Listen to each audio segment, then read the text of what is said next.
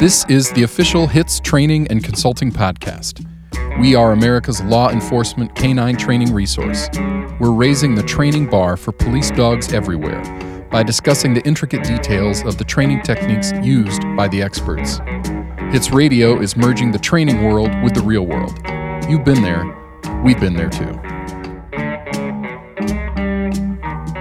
Welcome to HITS Radio. I'm your host, Jeff Meyer. Today I have a HITS instructor with me today. Jeff Shetler is going to talk a little bit about tracking. Over the next several episodes of HITS Radio, we're going to be talking to a lot of our instructors. Gives you an idea of who's teaching at HITS every year, but also there'll be information on here. So Jeff will give you some great tips today. We're going to talk about tracking with multi-purpose canines. But before we get into the tracking part of it, I want to spend just a couple minutes just getting to know Jeff. So welcome to the HITS Radio, Jeff. Hey, thanks so much. I'm super excited about this. It's an incredible venue, and I'm honored that you've asked me to do it. Absolutely. We're looking forward to having you in Chicago this year. I know you're real busy, so I appreciate, I think you're on a plane to Europe later today, so I appreciate you taking a few minutes to jump on and talk to me for a little while this morning. To get started, can you just tell us a little bit about Jeff Shetler, your background, and how you ended up where you are? Sure. Yeah, absolutely. Well, I had no plans to actually ever be, kind of a tracking guy or dude. I just kind of fell into it happenstance and it took over my life and, of course, my law enforcement life. And then eventually it turned into a business. It was never, ever supposed to be where it's at. It just coalesced into that. Sure. So I started my, introduction into the canine world, starting in my military time. That was back in the early 80s, so 82 to 89. And I was never a handler then, but I worked with quite a few dog handlers throughout my time in the United States and also in Europe and in Japan. And I realized really, really quickly on that this is something that I wanted to do. And when I got out of the military in 89, as soon as I started looking at a law enforcement job, I knew right off the bat that that's what I was going to do. Sure. So, but of course, you have all these really great ideas about how things are going to happen, and that you're going to become canine handler right off the bat. And once I got hit with the reality of getting into law enforcement, which was just getting hired to begin with, you realize it's a journey. Things just don't happen overnight. Exactly. But interestingly, when I first started looking at becoming a canine handler, which was right around 1994, it was because I had actually seen a tracking case on America's Most Wanted back in that time frame on a TV show. And it was the use of a bloodhound to track the scent of a missing girl that had actually been missing for days. And the bloodhound was used, and some evidence was developed because of it, and the girl's body was found because of it. And at that time, I thought this was so amazing. We've got these dogs that can do this type of work. Why haven't I ever heard of that? And this is what I wanted to do. Well, the interesting thing is that this multiple day-old track or trail issue was what got my attention. And I thought that this is something that we could do. Once I really got into the whole bloodhound world, I realized that that's not very viable. Multiple day-old tracks just really don't work. And generally, I'm glad you said that. Yeah. And generally speaking, when you find somebody at that time frame, it's not because of an old trail. It's being lucky and in the right place at the right time and tripping over the body, or two, you get a great air scent and just happen to zero in onto the target. But I'm glad you said that. That case was from my area, so I'm familiar with it, and I'm glad you put your twist on it. We're definitely in agreement there. Well, I worked with the handlers involved in that case quite a bit back then. They introduced me to the whole world, and at the time, I was a firm believer in these multiple day-old tracks. So as a matter of fact, my whole beginning was based on that philosophy. But the reality of street life and, working a dog on the street on real tracks, I quickly realized that multiple day-old tracks are not going to happen, number one. Yeah. And then number two, kids stuffed in trunks and cars are not going to be able to be tracked on the freeway. Thank you. And then number three, anything over 12 hours, really honestly over 6 to 8 hours, is very improbable. But what this took was actually a couple years of doing tons of casework and not having good results to come Yeah. up with this new philosophy. So, but that's how it started. So at that time you were a cop. Where were you a cop at? Alameda, the city of Alameda, which is sandwiched between Oakland and San Francisco. Okay. You did that for a while, and did you work a dog there? Yeah, as a matter of fact, I did. So the way it all went down is I saw this America's Most Wanted thing, this TV show, and I decided, well, I'm going to get a bloodhound. I'm going to buy it. I'm going to train it, and I'm going to be the next department bloodhound handler. Yeah. And the thing I didn't realize is that the state of California had never had a single-purpose municipal tracking dog handler in its history. There was never anything quite like it for a bloodhound. And so what I was trying to do was brand new. It had never occurred before. And so that was literally like trying to swim against the tide at that time. It was really difficult. So my department, they thanked me for my interest and all the research that I did on the project, but ultimately denied the position. So what I did is I started working the dog as a volunteer for other agencies in my area, just on my own free time. And that actually worked out really well. And I ended up making some pretty high profile finds for local agencies. And my chief got wind of it and saw, these cases, and he offered me the position at that point. So it was about a year's worth of work, volunteer for other agencies. Yeah. And then my department picked me up full time. So I take it that kind of took off, and to get you to hear, how long were you handler there with your department? Until 2001, and then I was a handler with Amador County with the same dog, just until he died, actually, until 2005. How'd you get to this point here then? Well, that's another journey. Yeah.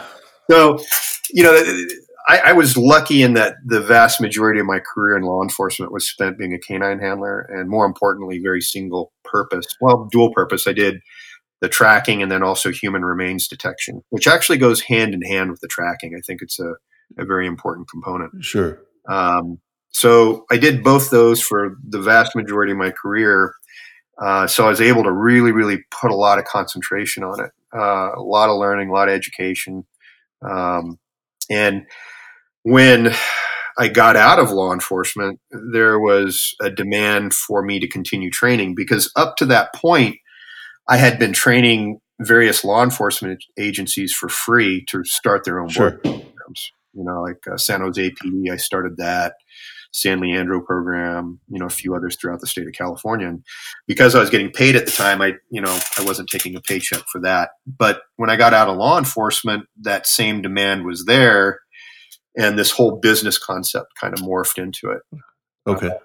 And then at the same time, I also wrote my first book, which was called Red Dog Rising. It was an autobiography of my time with that first dog, Ronan. Okay. So, and I'm not minimizing. I know I have some bloodhound handlers, but that are listening. But for sure, most of our handlers are going to be the multi-purpose canine handlers. So, how did you get into that part of the tracking part of it? Well, I was kind of like the redheaded stepchild, and apologies to any heads out there, in canine at the time. So it was really an uphill battle being a bloodhound handler in a Malinois German Shepherd world. So at the time I got into this, I didn't have any peers per se. My peers were pointy ears. And, one of the things I really learned early on, I would say this was within the first year of my handling career, was that all of the drama about bloodhounds being superior tracking dogs was just that drama. Sure. There was absolutely zero truth to it. They didn't have any genetic capabilities that were higher than another breed. And I'm sorry to my bloodhound handlers out here that are listening to that, but this was a big epiphany for me, and I think it's pretty important for most people to understand. The dog is what matters, the individual dog, not the breed. It's the drive for the type of work. So, I'll just jump in. What's funny is I have some dear friends that for a longest time they were telling me that Shepherd's tracked and Malinois were too crazy to track, and obviously we know that Malinois and Dutchies and Shepherds, again, like you say, it's the dog. It doesn't matter what the breed is. Exactly. Yeah, exactly. And the thing is that, one of the biggest things with Mals, and, I've heard the same, I'm just going to go off topic just a little bit to address what you just said. Mals are too crazy. They're too drivey to track. The problem is they're moving so fast, and they're moving at kind of a different level than most other dogs, that the average handler can't read the tracking behavior. Yeah. That's the issue. Yeah. And because they can't read the tracking behavior, they have no idea whether they're on track or off track, and it doesn't really work out so well. So a big part of Malinois training is teaching the handler how to read the behavior, which is oftentimes significantly different than a lot of the other pointy-eared cousins out there. Sure. Yep. So, yeah, so that's how it started. Most of my peers were pointy-eared dog handlers, and as I said, I quickly learned that the Shepherds and the Mals and the Dutchies could do well. Dutches back at that time were just kind of getting into popularity, but I learned that these other dogs could do it really well too. And the myths that I had heard that it can only be a bloodhound, were frankly BS.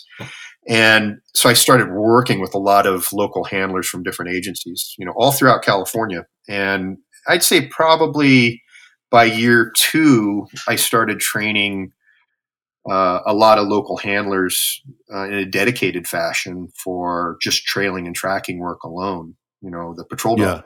Yeah. And because of, the area that we're working in, which is the Oakland Bay Area, it's a pretty hardcore place. So a lot of these tracks became, I would say the vast majority of them were felony tracks. So then we had to start addressing the whole tactical application. Sure. How do you deal with that? What do you do? Yeah. And, my introduction to all that was, almost getting shot several times and realizing very quickly that, we're teaching handlers how to track. We're learning how to track. We're doing it, but we don't know how to do it safely. Sure. That's how that concept started. Interesting. So on that same note, talking about tracking and multi-purpose handlers, this a little bit off topic, but I think it's relevant. Like in the city, I work a bomb dog now, but I worked a patrol dog for a very long time. And in our city, we're in Denver, we're just such a grid, and we have so many cops that locking down a good tight perimeter is easy for our city, and we have the resources, and the cops are good at doing it. So quite frankly, we just didn't track. We would do a yard-to-yard area search, and it worked out really well for us. But my friends here and all over the country that do track, what I see often is, and you tell me if you agree or disagree, but I see on training days, they kind of either focus on their dope work, some bite and release work, maybe a few scenarios, and the tracking is subpar at best usually. Is that something that you see a lot of times? Yeah, it was that way, when I first started dealing with all the patrol dogs back, in the early 90s. So with your experience on the, if you're working a dual purpose patrol dog, what type of time frame in a training day or per week or whatever? I've talked to a lot of people about this, and some of my friends up in Canada that their patrol dogs track extremely well. I know what kind of time they put into it, but how much time would you recommend for a handler who's got to put into every week on just the tracking part of their dog? I would say, they need to do a dedicated day a week for just out tracking. Yeah, and then and when I say a day, that's not an 8 or 8 hour day. Yeah. I mean, if you do 2 or 3 good tracks, I think you're more than sufficient. Okay. But the big issue, as you said, is it's putting the tracking at the end of a training day, and unfortunately, when you set up a track properly, and it should be a scenario based track, it takes a little time to do it, to put something like that together with location and personnel and everything else. Yeah. It actually becomes something a little bit more difficult from a time perspective than those other disciplines. So It almost has to be a dedicated day. Okay. And on that same note of setting up a track and stuff, I'm sure you've probably seen this. I know I've seen it a lot. Is handlers will tell me these outstanding tracks they did in the middle of a city, over yards and fences and different surfaces, this and that. But then when I go watch him train, it's the middle of a golf course and the guy's scruffing his feet. The track layer is scruffing his feet for doing a very short track. So certainly, I think you've seen that. How do you address that, and how do you get those handlers to kind of see they're not? That's not even really training in my book. Yeah, well, I think a lot of times, the reality of what you're deploying oftentimes is based sometimes on your perception of what it is that you did. An example of that is a lot of guys say, "Oh, I just got done running a 2-mile track," but in reality, it was maybe 650 yards. Sure. So, I think a lot of times there's a little bit of exaggeration that goes into the deployment to a certain extent. And then, honestly, if the only thing you're working in is a soft surface ground disturbance environment, that's the only thing you ever do. That hard surface track, yard to yard to yard, or downtown, wherever it is that you're at, Denver, Oakland, San Francisco. Honestly, that's not going to happen. Sure, exactly. The hard surface works really, really well. But you really have to have dedicated training to it. It's super important. Absolutely. So I think we talked about this before we came on today. We're probably going to do a couple of different shows for just tactical tracking. It's nothing that we can cover here in 15, 30 minutes. So if we were going to, for a first topic of if I came to you and I've been working a dog for a while and maybe done a little bit of tracking, but you and I just got to know each other. I was coming to your school. What's some of the first things that you would emphasize that I need to know, or tell me something that is one of your key topics that you would talk about? To get into the tactical aspect of it? Exactly, yeah. Well, number one, you can't run unless you can walk. You can't walk unless you can crawl. So before you actually even begin to address the tactical application, you have to have a dog that can complete the track. Okay. So that's the first. And so so if I came to you, you'd want to see how my dog tracks, right? Yeah. And honestly, if we can't, one of the things I do, Jeff, is I do, and you probably heard of it, I do a lot of double-blind applications for our testing programs. Yes. I'm a firm believer in this for all certification, actually. Absolutely. And I think it's going to be the future for canine eventually. But, with tracking, all our tests are completely double-blind. So in other words, the only person that knows where that track is or where the end of the track is the guy who laid it, right? There's always a body at the end of the track in our tests. They're not tracking into a ball or a toy. It's an actual body. So, if my basic simple test is it's a 650 meter track, soft surface, so woods, grass, field, whatever, it doesn't matter, and 1 hour old with a person at the end of the track. Now, if I can have a handler come in and do that with absolutely no problem and be, just nail that track for all he's worth, then we can start addressing some of the tactical applications because I know the dog can finish the track. So I have a question there is when the track layer is laying the track, is he walking, running? Is he shuffling his feet? No, just walking normally. Just a normal, okay. Yeah. It's, I guess he could run if he wanted to, but it's normally just walking. Okay. So, that's the first thing. Can you do a basic track? And if you can do a basic track like that, 1 hour old, 650 yards, and 650 yards is a little longer than some people actually think. Exactly. And double blind. In other words, the trainer doesn't know and the handler doesn't know. Yep. And do that easily. Oh, and I forgot there's a time limit. You have to do it within 15 minutes. If you can do that, then we'll start addressing the officer safety part of it.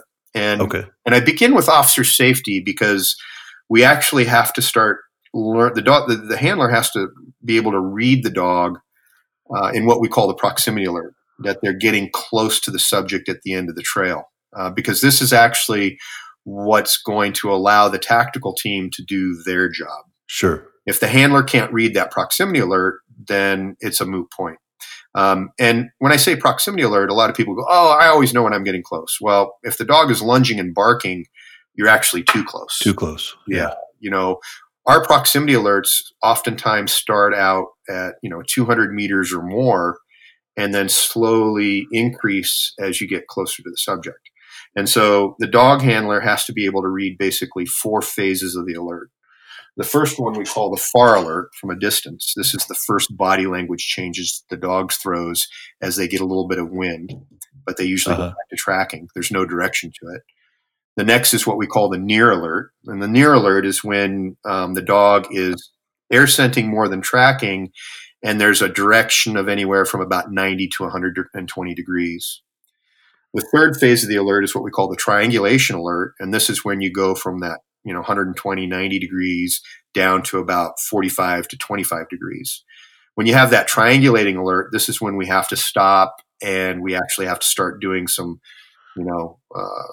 tactical containment of some sort or flanking maneuvers versus the dog continuing to go in. Now, the last alert, and this is something that most of them have to learn through pain and punishment, is what we call the danger close alert. And this is when you get that barking and lunging. And generally speaking, what happens is the handler ends up getting shot. And it's good because this is an experience you have to have. I'm a firm believer in better learning through pain and embarrassment. And we use, here at our facility, I use all live weapon platforms, so ARs and AK-47s, and we use the UTM ammunition, which is 5.56 and 7.62 ammo. Outstanding. I think I did a show last week with one of the HITS partners, Jeff Barrett. We talked quite a bit about the lack of scenario-based training. So it sounds like you're definitely addressing scenario-based training, putting the handlers under stress during training. 100%. Everything in our tactical classes, every track is scenario-based. And honestly, even just the general trailing tracking fundamentals are always based on some live tracking concept. Okay. It's never just, go down here and then take a left turn behind a tree. So the handler's there, and you've done the test on the tracking. He's showing good proficiency in the track. What's the next step you're going to do with that team? We're going to teach them the proximity alert. Okay. It's very, very simple. So even before we bring the team aspect of it, we have to get the dog handler to read those 4 levels of the alert. Sure. And is that something that, in your experience, and I've been around a lot of tracking dogs, and that's not a common term. So is that the proximity alert and starting to teach that? I imagine that's something that's kind of new to even experienced dual purpose handlers when they see it, isn't it? It is, and see that the problem is, and this is my big pet peeve is that it shouldn't be. This is something that should be taught in every canine academy before a guy goes out and does a felony track. Sure. The number one reason why tracking handlers and dogs are getting killed is the inability to read that alert. Because nobody ever talks about it.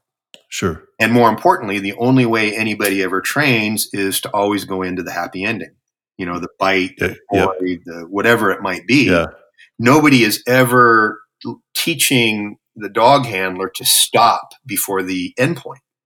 And it becomes a matter of muscle memory. And so if your muscle memory in training is to track all the way to the end of the track, what are you going to do on a live track? Yep. That's an excellent point. So, this is what has to change. The alert has to become a fundamental concept that is taught across the board and not just by me. Okay. Yeah. It has to become the term that everybody knows about. And see, here's the thing, Jeff, is this term has actually been around since the 1960s in dog handling. Yeah. It was actually introduced by the combat tracker teams in Vietnam in the U.S. Army. And this is actually where I learned it from. The problem is it's never become mainstream. It's starting to now. We're getting some big changes that are taking place in our canine industry, and I'm loving what's happening. People are working safer. We're catching a lot more people, but it has to become a term that's universal across the board, coast to coast, every department. And more importantly, I think every handler should be mandated to have this training before they actually run a felony track. And think about it. Think about this. When you're in the academy, before you graduate, you have to learn how to serve a search warrant, right? Yeah. You have to learn how to do a felony traffic stop, correct? Correct. You have to do a domestic disturbance and do the all properly. And if you can't do it, you're not going to be a police officer, right? Yeah. But yet with dog work, in particular tracking, they say, okay, well, I want you to run this track across this plowed cornfield to a Kong at the end. And now you're certified for tracking, and you're going to go run a 211 robbery suspect. Yeah, without learning the tactics behind it. That's crazy. Yep, I agree. And you and I have never had this conversation before, but I think we're going to be on the same page that when you're talking about proximity alert, basically once you are close to the guy, that's when you're going to slow things down, right? And you're going to start thinking tactics. Do we have him contained? Do we need to go in right now, or is this now going to become a SWAT scenario? Is this a barricade? And what I like about what you're saying is I teach a tactical area search class, and one of the things I that I'll end up having long discussions usually after the class with people is I just don't like this whole idea of on an area search that's not a track, your dog goes and starts working somebody, that automatically that the dog has to make contact with this person. Exactly. We don't, because now the dog's dictating our tactics. So I've used the same analogy that probably what you're thinking too, is that on a felony traffic stop, when we all watch the videos of the departments that aren't trained well, and they run up and yank the guy out the window, and for those our departments that that we've been trained well, and we know that we're going to dictate the actions and bring the suspect back, and we're going to do everything we can to keep that distance. But then those same departments that are well trained on something like a felony car stop, they have no problem talking about how their dogs always make contact, then they run up and they take the dog off, physically, and the team surrounds the guy, and it's like all you've done is remove the car, but the circus act that you're demonstrating to me is the same. Is that unsafe? Yeah, I like the idea. What you're talking about is that at the alert is when you're going to start figuring out what are your next steps now. Now you're close to the suspect. Well, and see, this brings up the next phase, and we teach the dog handlers how to become hunters. Which means low and slow. And you take your time. We never push faster than we should. And we're always very, very conscientious of everything that's in our area and everything that we're doing. Number one, you have to consider officer safety is your primary concern, but the other concern also is the safety of your citizens, right? Sure. That's what we're here. What we're here for is protect the citizenry. And if you're chasing a real bad dude, right, and you get a little bit too impatient and you happen to push him out when he's still running, when he was laid down before, and next thing you know, he runs into a busload of kids and you have a hostage situation. Sure.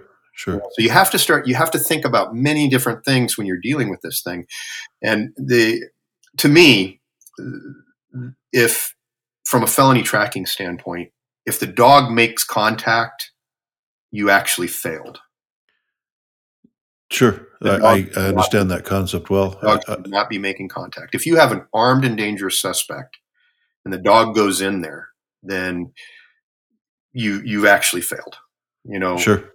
I believe, on the other hand, is if you have that proximity alert, you're close, you're in the area, contain the area and own the guy. And then take him out however you want later. There's no hurry. Yep.